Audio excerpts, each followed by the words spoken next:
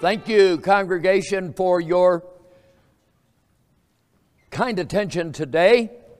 And we want to join this congregation with Israelite believing people from throughout America this morning, and of course across the Atlantic and across the Pacific into Australia, New Zealand, and wherever else Israelites may be living. We welcome you all.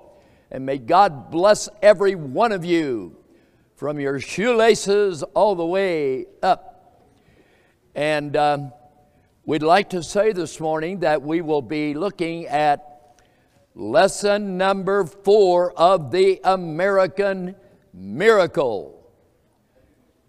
This will be lesson number 4 of the American Miracle. If you finish before I do today, raise your hand and I'll hurry. Now, do we have if anyone is concerned about this lesson, I need to say something to this congregation.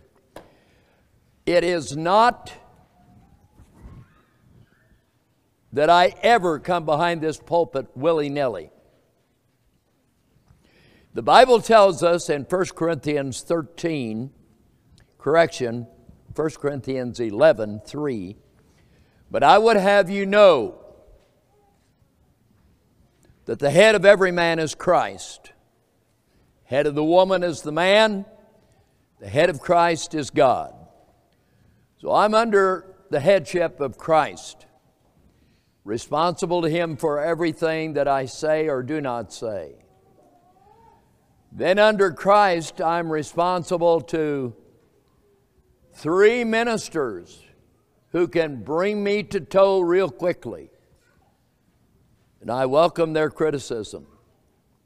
And then beneath them, there's 7 trustees that can put my feet to the fire.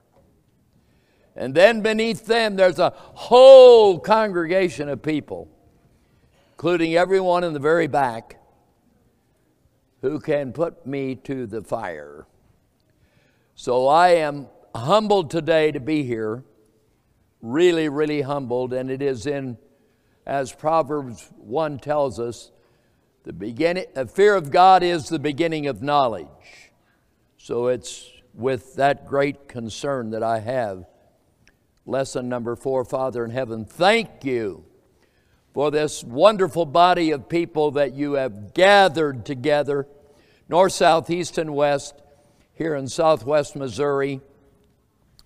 Bless every man and woman, every boy and girl, every infant child in and out of the womb. And bless all of our family of covenant people across the hinterlands of America and beyond the oceans. Oh God in heaven, bless us all. Great Shepherd, feed us. Oh blessed Christ, lead us, we pray, to the glory of the Father, Son, and Holy Ghost. In Jesus' name, amen.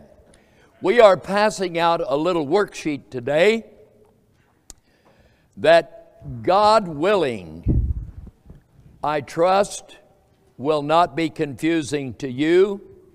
Might be to me, but I hope it will not be to you. So we're in lesson number 4 of the American Miracle, and I need to justify this lesson. Why am I spending all this time on this subject? Well, here is the reason. I believe that the American nation, the most exceptional nation in the history of the world, is a development of the progressive nature of the unconditional Abrahamic covenant of promise that is repetitiously enumerated in the book of Genesis. America is not an accident on the pages of history. So we need to know and have understanding that the Abrahamic covenant is in full operation today. And do you know that repetitiously in the Bible, when Israel was facing a crisis, they would cry out for God to remember the promise made to Abraham, Isaac, and Jacob in the Abrahamic covenant. So I enter this lesson today to remind you that this lesson is not disconnected from the most prevailing covenant in the Bible. And I'd like to have you remember that the first covenant, as well as the last covenant we call the New Covenant, the two bookends of the Bible, the Old and the New Testament, that's the Bible, originate out of the promise God made to Abraham. Think about that, because that is the entire Bible that's within the scope of the Abrahamic promise. And that's an awesome thought.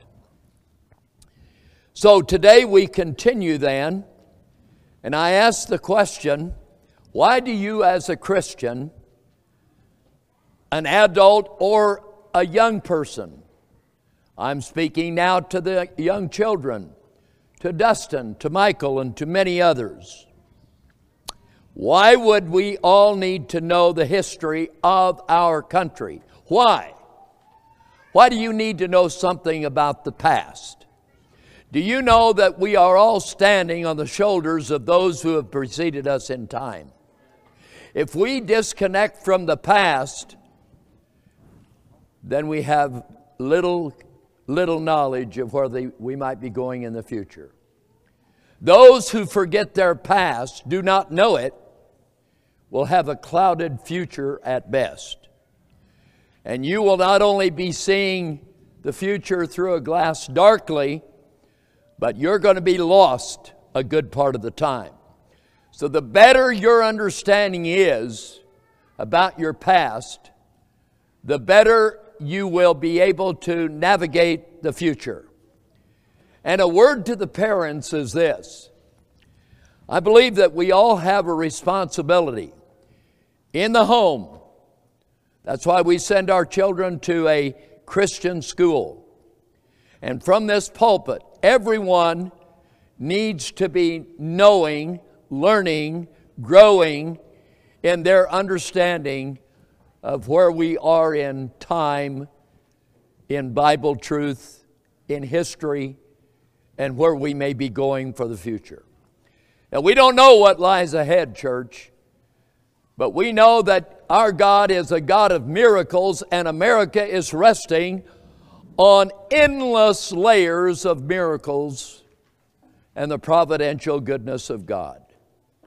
Were it not for the providence of God, not a single one of us would be here today. We are children of God's providence. The providence of God is the prevailing, overarching blessing that we all share. Because His providence is the exercise of His sovereignty in all of history. So there are three big reasons why we need this lesson and the lessons that have preceded. We need to know something about our heritage. Our children deserve to know this. We should never think of our children growing up in a vacuum of ignorance. They need to know. And I must say, I am appalled at the ignorance that prevails in America today about this country. I'm amazed. Not only am I'm just utterly amazed that people do not even know who George Washington was.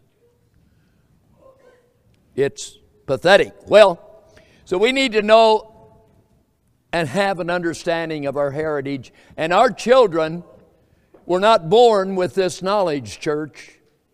Parents, your children were not born knowing anything. And it's only what they are inculcated with, only what is placed into their minds while they're under your custody? Are they being prepared for the world into which they will live? It's an awesome responsibility to be parents, to be teachers, to be preachers, to be educators, and pass on information to our children. So that's reason number one for this series. And then number two, we need to know that we live in a generation that is witnessing the canceling of the history of who we are as a people. White people's history is being erased, sanitized, canceled, and eliminated in the new books now being written, history books, etc. And it's shameful, church. And we dare not lose the heritage and the truth and let our children grow up robbed of that heritage. We cannot suffer our children to grow up in ignorance.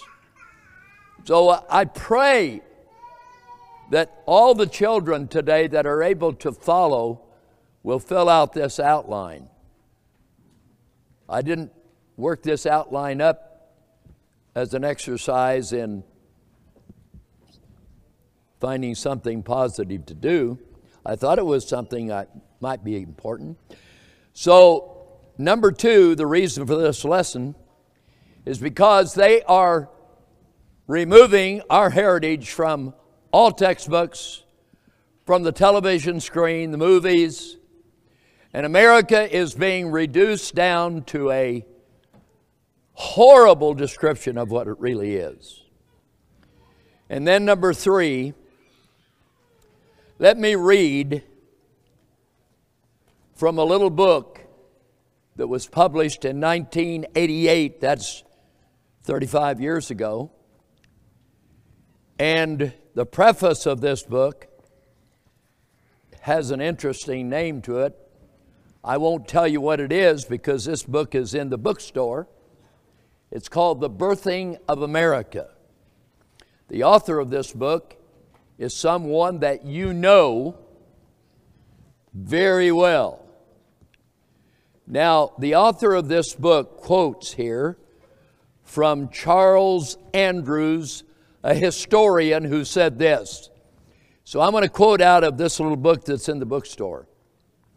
And it says here, quote, "A nation's attitude toward its own history is like a window into the soul,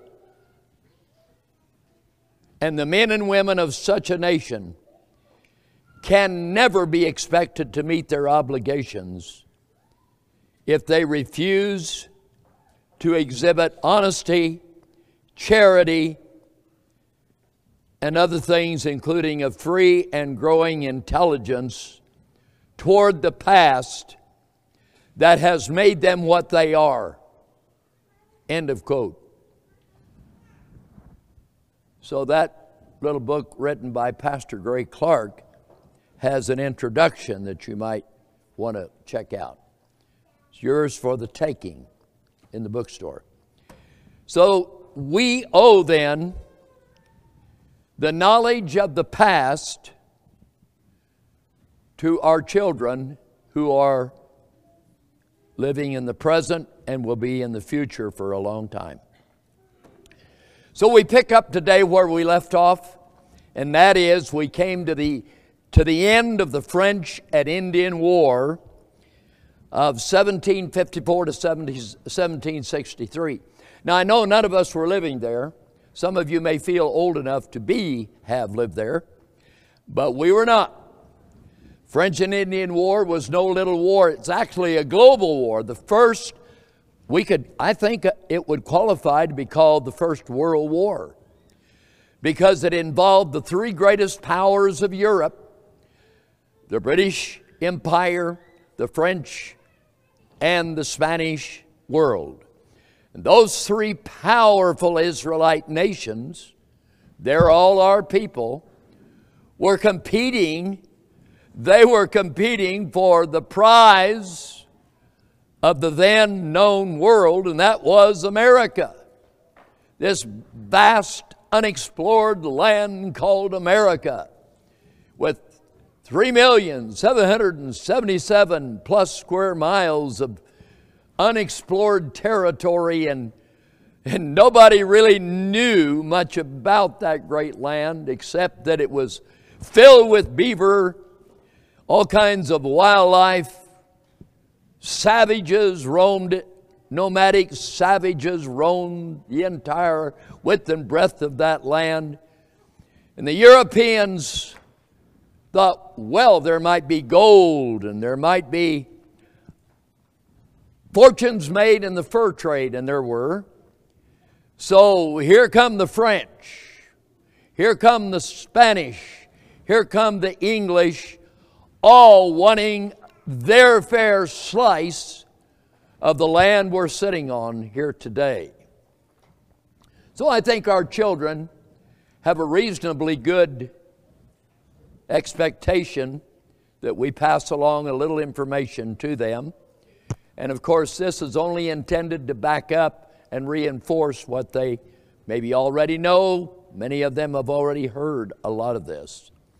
When the French and Indian War came to an end with the Treaty of Paris in 1763, the conclusion of that war, which was actually waged in America, in Europe, even to an extent in India and all across the Caribbean, that was a major war, church.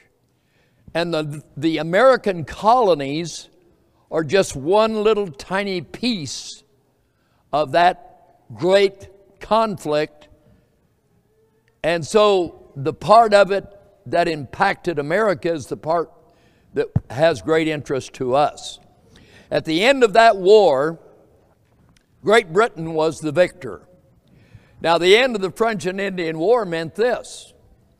What it meant was that when God made a promise to Abraham, He's not going to turn loose of the promise. And the British prevailed because they are part of the birthright given to Joseph through Manasseh, Ephraim, I should have said. The British Empire was the fulfillment of the prophetic promise given to Joseph to be fulfilled in Ephraim. And America was no less important because it's going to become that great nation of Genesis 48, verse 19, and of what we read in Genesis 35, 11. Now, you'll remember in Genesis 35, 11, when Jacob had returned from serving long years of servitude to Laban for his beautiful wife Rachel, and he ended up with Leah in the process, as well as Zilpah and Bilhah. But we won't go into that story, just except to say that the United States of America is identified in Genesis 35, verse 11. So if you're going to be a student of the Bible, and you're going to be able to pass on information to your children, you ought to be able to identify the nation and the company of nations that was to arise out of Jacob's family of sons, tribes that became great nations, all in fulfillment of the unconditional promise of covenant made to Abraham. So with those thoughts in mind, beloved, remember now, at the end of the French and Indian War, the British inherited all the land between the Appalachians and the Mississippi River. It ended at the Mississippi River because they didn't own that land. It wasn't as if our people did not wrestle, struggle, and wage heroic efforts to fulfill manifest destiny. Americans sacrificed endlessly for this country. I'd like to remind everyone of the mothers who gave birth in little cabins, in Conestoga wagons. Imagine giving birth in the hygienic conditions of a Conestoga wagon. Imagine the parents that buried their children in the sacrifices that were made for this country to grow. Imagine the men who, with an axe and a rifle and a lot of courage, faced savages, many of them with the poorest of shoes and clothing. And remember that the lifespan of those early Americans, when they reached the age of 40, their life is pretty well spent. If they make it to 50, God is really blessing them. And those that went beyond 50 were blessed in ways past finding out. So there's a great history of sacrifice behind this country. Now, at the end of the French and Indian War then, that was a monumental moment because it did something that is significant. So let's look at our worksheet here. French and Indian War in America was a global war in the sense that we've already mentioned France, Spain, and England were involved. And the waging of that war expanded beyond Europe and all the way to America and to other places as well. Now, when the war ended then, Great Britain triumphed in three major ways. And I shouldn't be using the word great yet because Britain had not, I don't think, quite significantly moved to the descriptive word great yet, but it's on its way. First of all, the British expanded their holdings in this country all the way from the Atlantic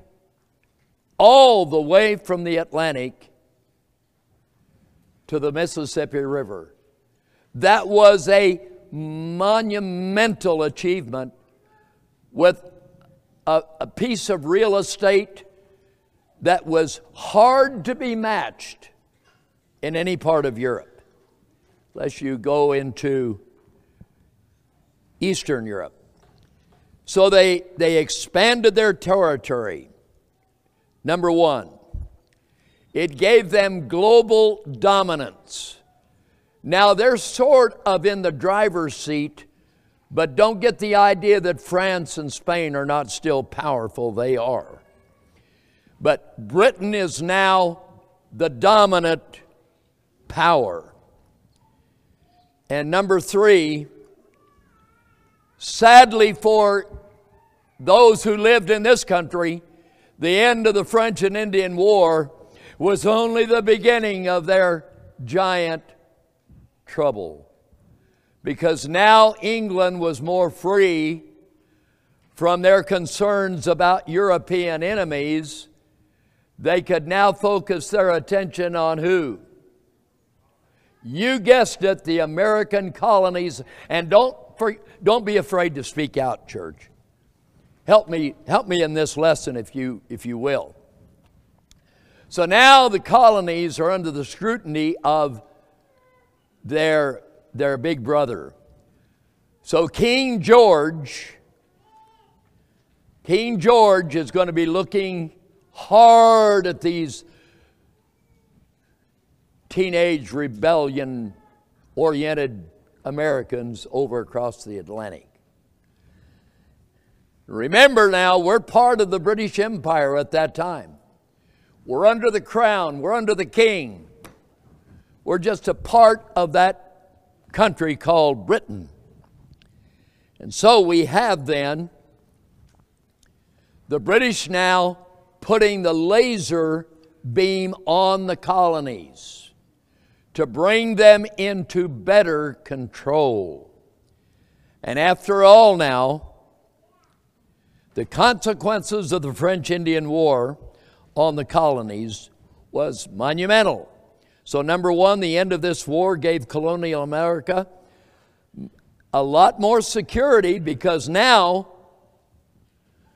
the savage Indians that had been killing the English, and I mean they were murdering them right and left. They'd find an isolated pioneer family and cut their throats. Many of them practiced cannibalism. If you haven't read Scalp Dance, read it. And you'll know why Thomas Jefferson used the word savage in the Declaration of Independence to describe the Aborigine Native Americans called Indians. They were a very uncivilized heathen people. So America now has the freedom to let the Indians know, and these Indians had mostly favored the French. Remember in that fearsome battle that George Washington nearly lost his life in, that battle along the Monongahela River, the French won that battle because of Indian support. They put rifles in the hands of some Indians, hundreds of them. And they knew how to fight in the woods, and the British redcoats, they're used to marching right out in front in the open, and they were not ready for guerrilla warfare. So more security came to the colonies. But don't think for a moment, church, that the French, just because the British have won the French Indian War, the French are still very much a presence there, and it's going to be a while before they withdraw and peace really reigns. Then number two, the consequences of the French Indian War opened the door for God's sovereign will to advance the Abrahamic covenant. You've heard of the term manifest destiny. I will assure you that phrase has a biblical connotation as well. So it advanced the way for God's sovereign will to unfold. And number three, it initiated, sadly, growing conflict between Great Britain and the colonies. It caused the colonies to suffer now, because Great Britain is going to try and to put more pressure on these colonies to pay for that war. So, number four, the French Indian War left Great Britain with enormous debt. That war that raged from 1754 to 1763 had forced Britain to accumulate a lot of debt. So, who do you think they wanted to pay that debt?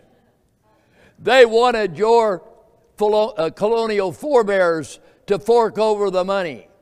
Problem is, those colonies had no representation in the British Parliament.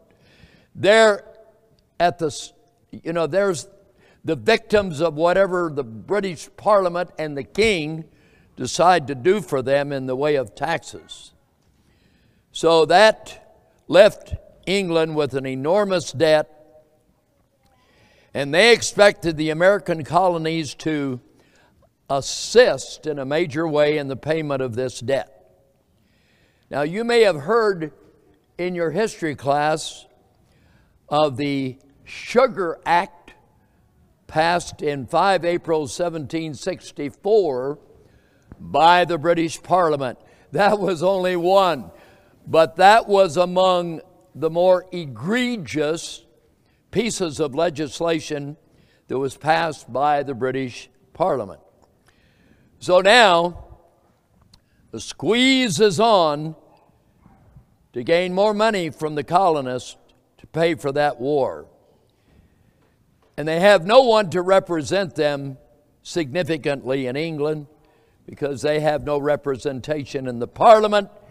And King George had anything but sympathy for the colonies. He looked at them as a group of ragtag rebels, teenagers, so to speak, that needed to be paddled and good. So, following the French Indian War, Great Britain made two major demands on the colonists. I'm in the middle of the worksheet. Number one, he increased the taxation upon the colonists. And in so doing, he gave closer scrutiny to those colonial children. And number two,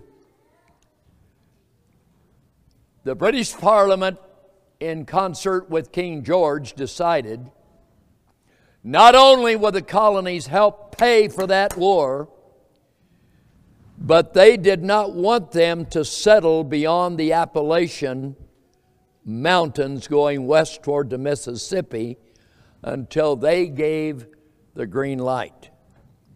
Now, you people know, if you've traveled back east, you know that once you gain westward travel beyond the Appalachians, you're in that great expanse of Ohio River Valley, and it's a beautiful area. Name some states out of that today. That would have included a whole parcel of states. Yeah, there's just a whole legion of them. The Shelby family left one of those. As a matter of fact, Jacob left one of those. All kinds of us sitting here today came from that region. Now, the colonists looked at that, and you know, folks, that when God put the call of dominion upon the Adamkind people, He said, I want you to be fruitful, multiply, subdue the earth, take dominion of this earth. And that urge to dominion, that desire to clear a path forward, could not be stopped by the wishes of a king and the wishes of a British Parliament. So those settlers are not going to stay like little children on the east side of those Appalachians. They're headed west. Go west, young man, go west. So they began to irritate the king, and they irritated the Parliament because they were stubborn in many ways.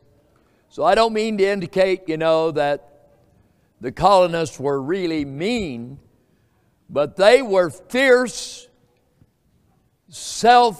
rugged independents. Now, independent people. I'd like you to think of something, if you will.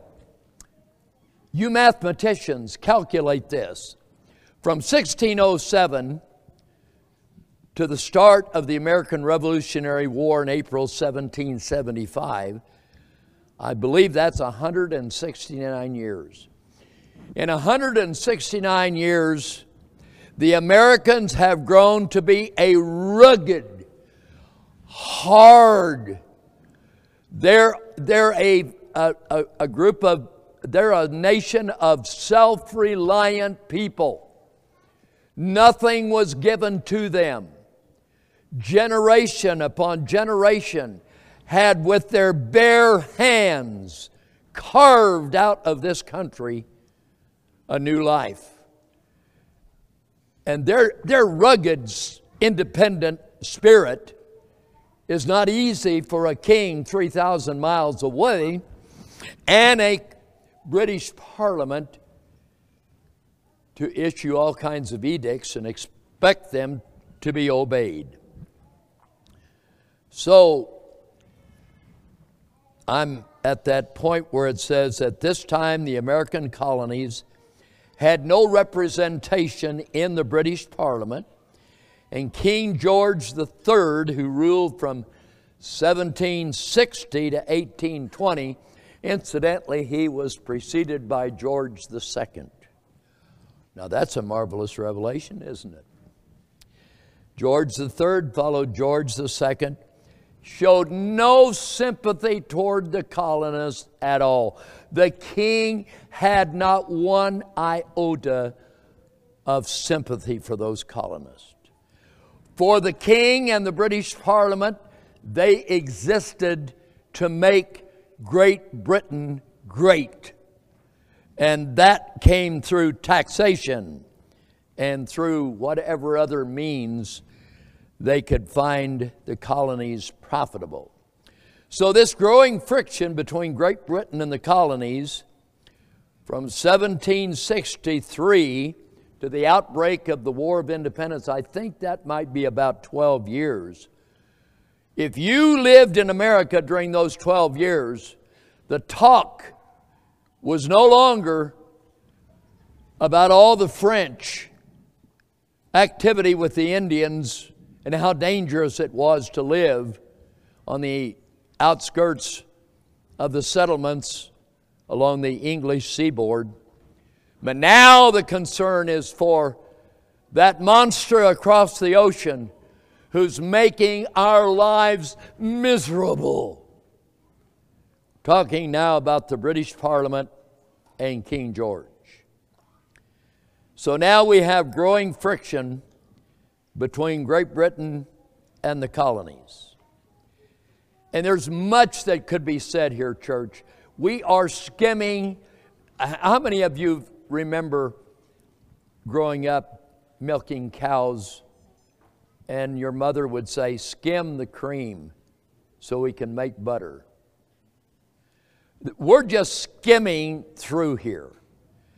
To give any kind of detail, we would be talking about American history, I think, the rest of this year. So this is a digest of digest. But let's look at something, because the British Parliament did something. They did something on April, correction on that. The British Parliament, by a legislative decision on December 22nd, 1775, they passed what is known as the Prohibitory Act.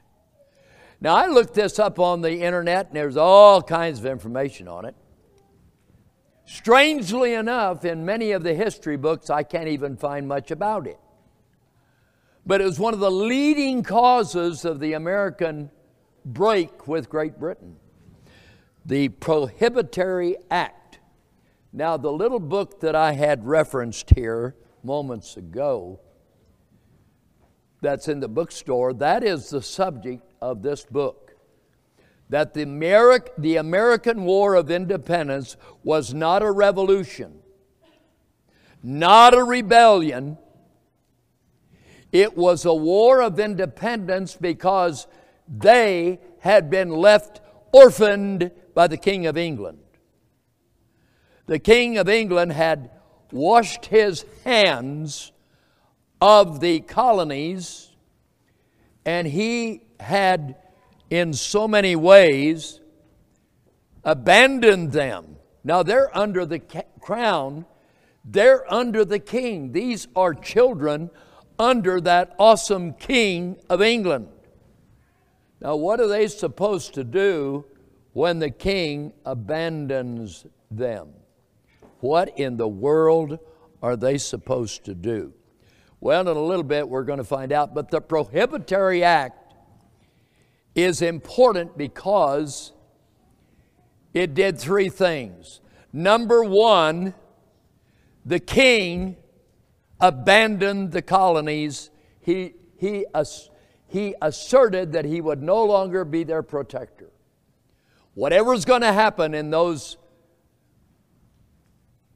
colonial territories, colonial places in America.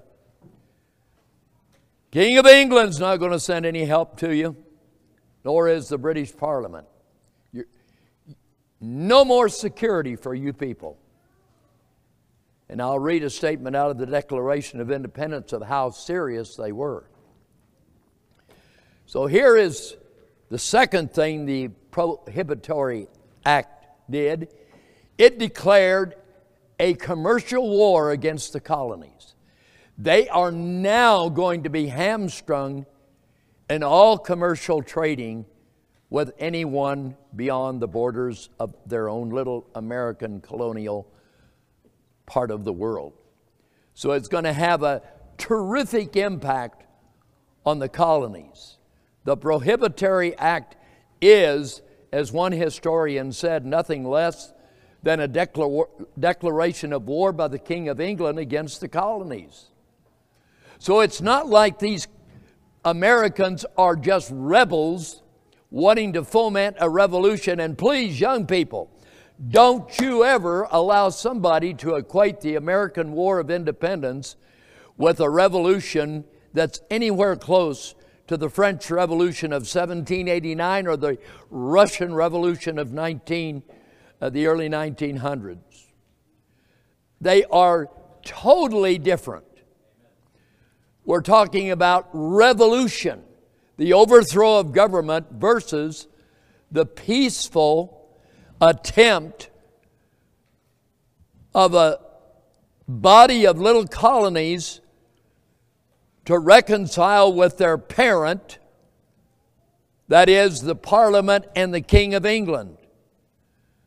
And what would you do as a teenager if your parents opened the door and said, "Out of here, you're on your own"? And then you wait a few years till that child is on his own, doing well, and you say, "Hey, I'd like to have some honor from you. I'd like to have some obedience." You're going to have to really work hard to get their attention then.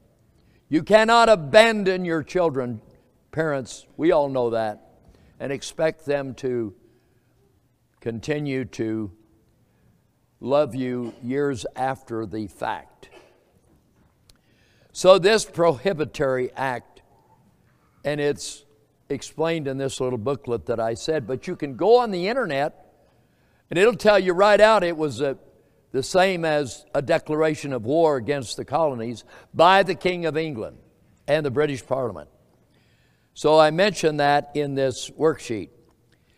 So that brings us then to the arrival of the War of Independence and the fighting of the American I can't use that word. I'm not going to use the word American Revolutionary War. No, that's a no-no. I've got to use the War of Independence.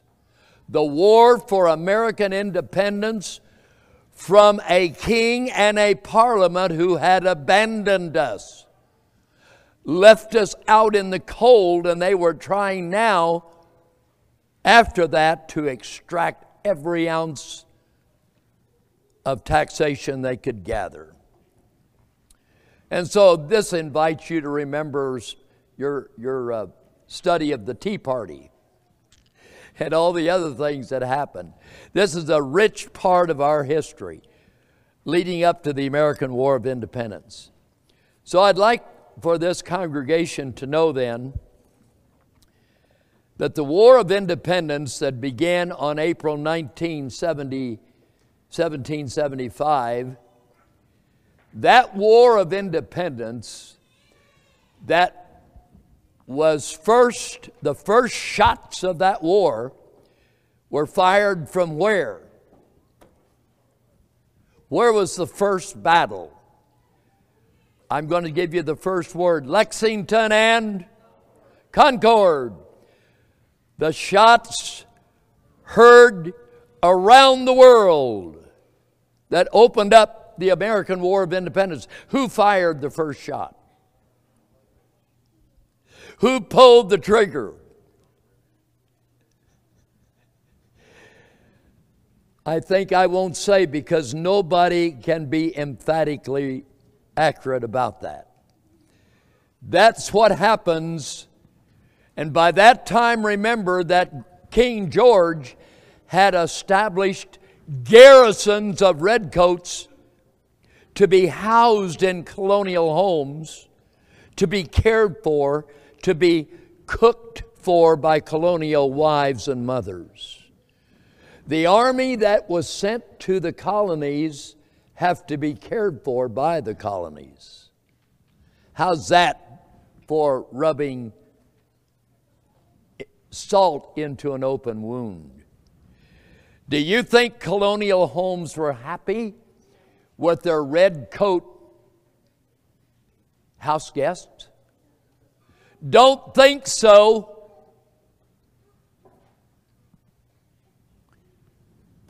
Well, that was just one of many things that they were pushing colonial America into. Now, I sound very pro-American.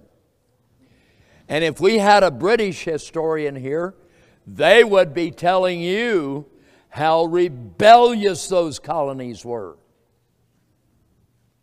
Well, Americans had learned through independent struggle, living in a primitive, uncivilized world, claiming a civilized life amid the trees, the briars, the brambles, the savages, the roaring rivers of not the Mississippi yet, but the Ohio, its tributaries, and all the rivers east of the Appalachians. This country was being carved out by bare hands from the nature, from the, I mean, we owe a tremendous amount of respect to the generations that have preceded us here and made us able to turn on these electric lights.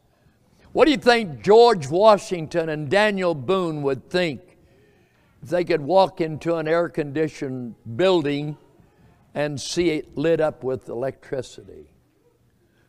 They wouldn't even know what to think, because they didn't have that kind of a world.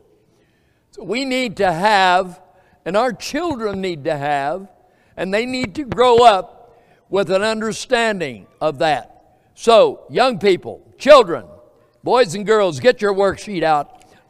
We don't want to play church. Let's go. The Declaration of Independence. Oh, what a document. Now, I'm going to test your knowledge here of the Declaration of Independence, and I'm going to ask you just a few questions, and I wouldn't care if you just spoke out loud to answer them. In fact, I think it might be good if you did. So let me ask you right now some questions about the Declaration of Independence. A committee was assigned to write the Declaration. Now, the Declaration of Independence didn't come until after the Prohibitory Act previously talked about. It followed, not preceded, the Prohibitory Act of December 1775.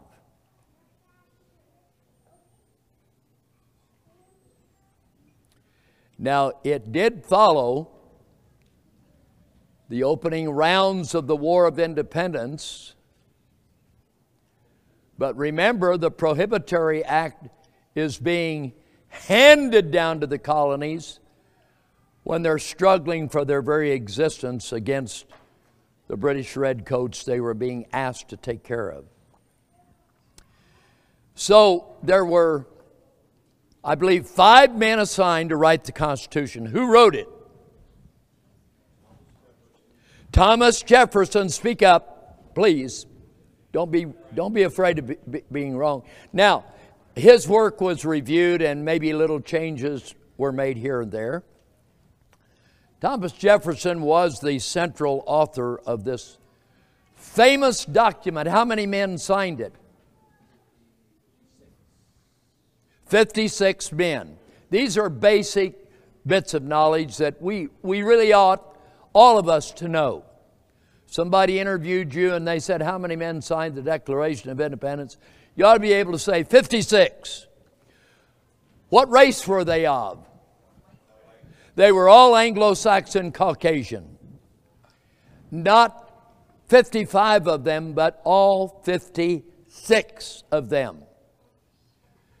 Today, anybody that was back there that was white and did anything have been erased now and shamed by many that are writing the 1619 project of history now being incorporated in all the big urban schools. These are bits of information that young people in our public schools, particularly in the large urban schools, high schools, middle schools, or God forbid in the universities, they're never going to hear this. When the Declaration of Independence was written, the first paragraph, and I quote, says this: when in the course of human events it becomes necessary for one people to dissolve the political bands which have connected them with another, and to assume among the powers of the earth the separate and equal station to which the laws of nature and of nature's God entitled them, a decent respect to the opinions of mankind, and so forth. The beginning of the next paragraph, and you can say this with me: we hold these truths to be self-evident, that all men are created equal. That doesn't mean they're all alike. That is, and they're only, Thomas Jefferson's introducing these words to a white world. They're written for the colonists. About 3.5 million white Anglo-Saxon, mostly English colonists is who this is talking about. And he says, when they're all created equal, it means equal before God and God's law. Had nothing else to mean. Meant nothing else. And that's what all of us need to know today. That in Christ, we are all, male and female, German, Scandinavian, Scotch, Irish, English, whatever European background, we are all Israelites before God and His law. Equal. None of us have a higher standing than the other. That all men are created equal, that they are endowed by their Creator with what? Certain unalienable rights, that among these are life, liberty, help me, young people, come on, and the pursuit of happiness. Now wait a minute. Do you know what happiness meant in 1775?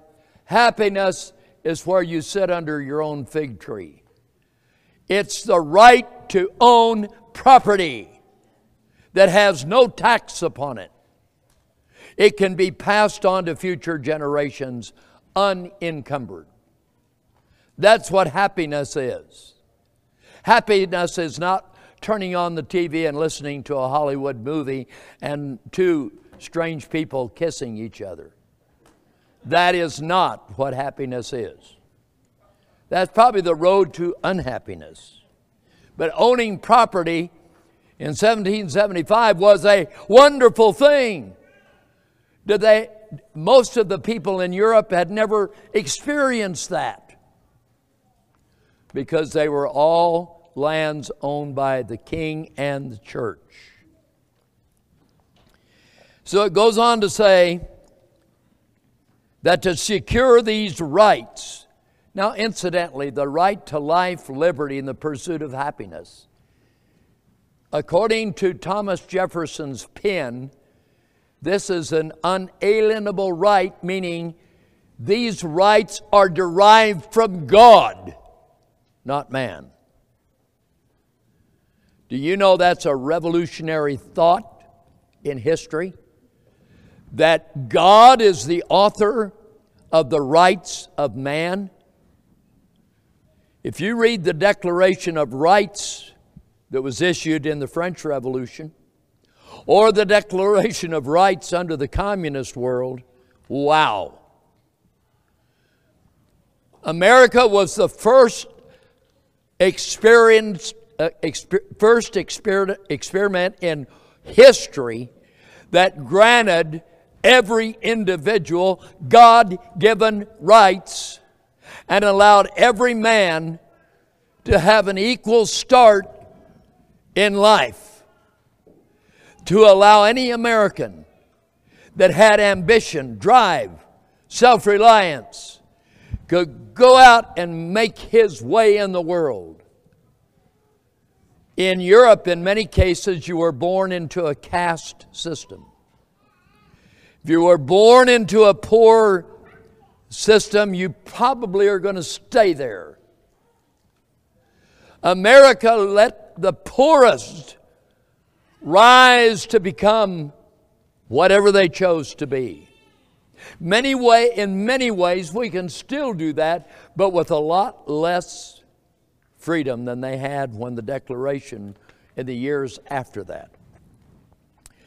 Now, I'm not going to continue reading the Declaration of Independence accepting that as I go deeper into this document, I am compelled to read to the congregation, and I hope Dustin and Michael are listening. They need to be. Here is what Thomas Jefferson said that the king and the parliament were doing to the colonies. This is why we declared independence, not a revolution from our daddy and mother. I'll call the king the daddy, parliament the mother, for lack of a better. I'm just trying to get the children to remember this. Here's what Thomas Jefferson said about the king and the parliament. You have taken away our charters. That's the original charters under which they were founded. Abolishing our most valuable laws and altering fundamentally the forms of our government. That's a radical statement of what's happening to those poor colonists. You have suspended our own legislatures, declaring themselves invested with power to legislate for us in all cases whatsoever. Wow. Now here's the one that I'm going to punctuate really boldly. I have a star here written to remind myself. So here it is. The king, he has advocated government here in the colonies by declaring us out of his protection and waging war against us. That is a direct result of the Prohibitory Act previously discussed. So here we are, church. This Declaration of Independence is our birth certificate. When the 4th of July comes, we ought to be doing more than drinking lemonade and looking for a firecracker. We ought to be thinking about those who fought and who died. Many of the signers of this Declaration of Independence, 56 of them, are going to fight in the war for independence, and many of them are going to suffer immeasurably. Some of them will watch their houses burn to the ground. Others will lose their lives. Some will see their family desecrated. What price did they pay? And how ought we today have an appreciation for those who have gone before us? Now, we're at the bottom of the first page of this outline, which actually exceeded my expectations. So I want to praise my Father in heaven that we got farther than I intended. So I'm going to mark this where I have written by Thomas Jefferson with 56 signatures, all of whom were white. If you're afraid of the word white, sorry. If you're an American, you ought to be thankful for something white. Most of them were devout. What word belongs in that blank? Christian. And blank leaders. What kind of leaders? Church leaders. They were vestrymen. They were elders. They filled all kinds of positions in churches. This was not a willy-nilly body of ragamuffins who wrote the Declaration of Independence. They were white. They were mostly Christian. They were mostly God-fearing. And they were all church people. Shall we be standing?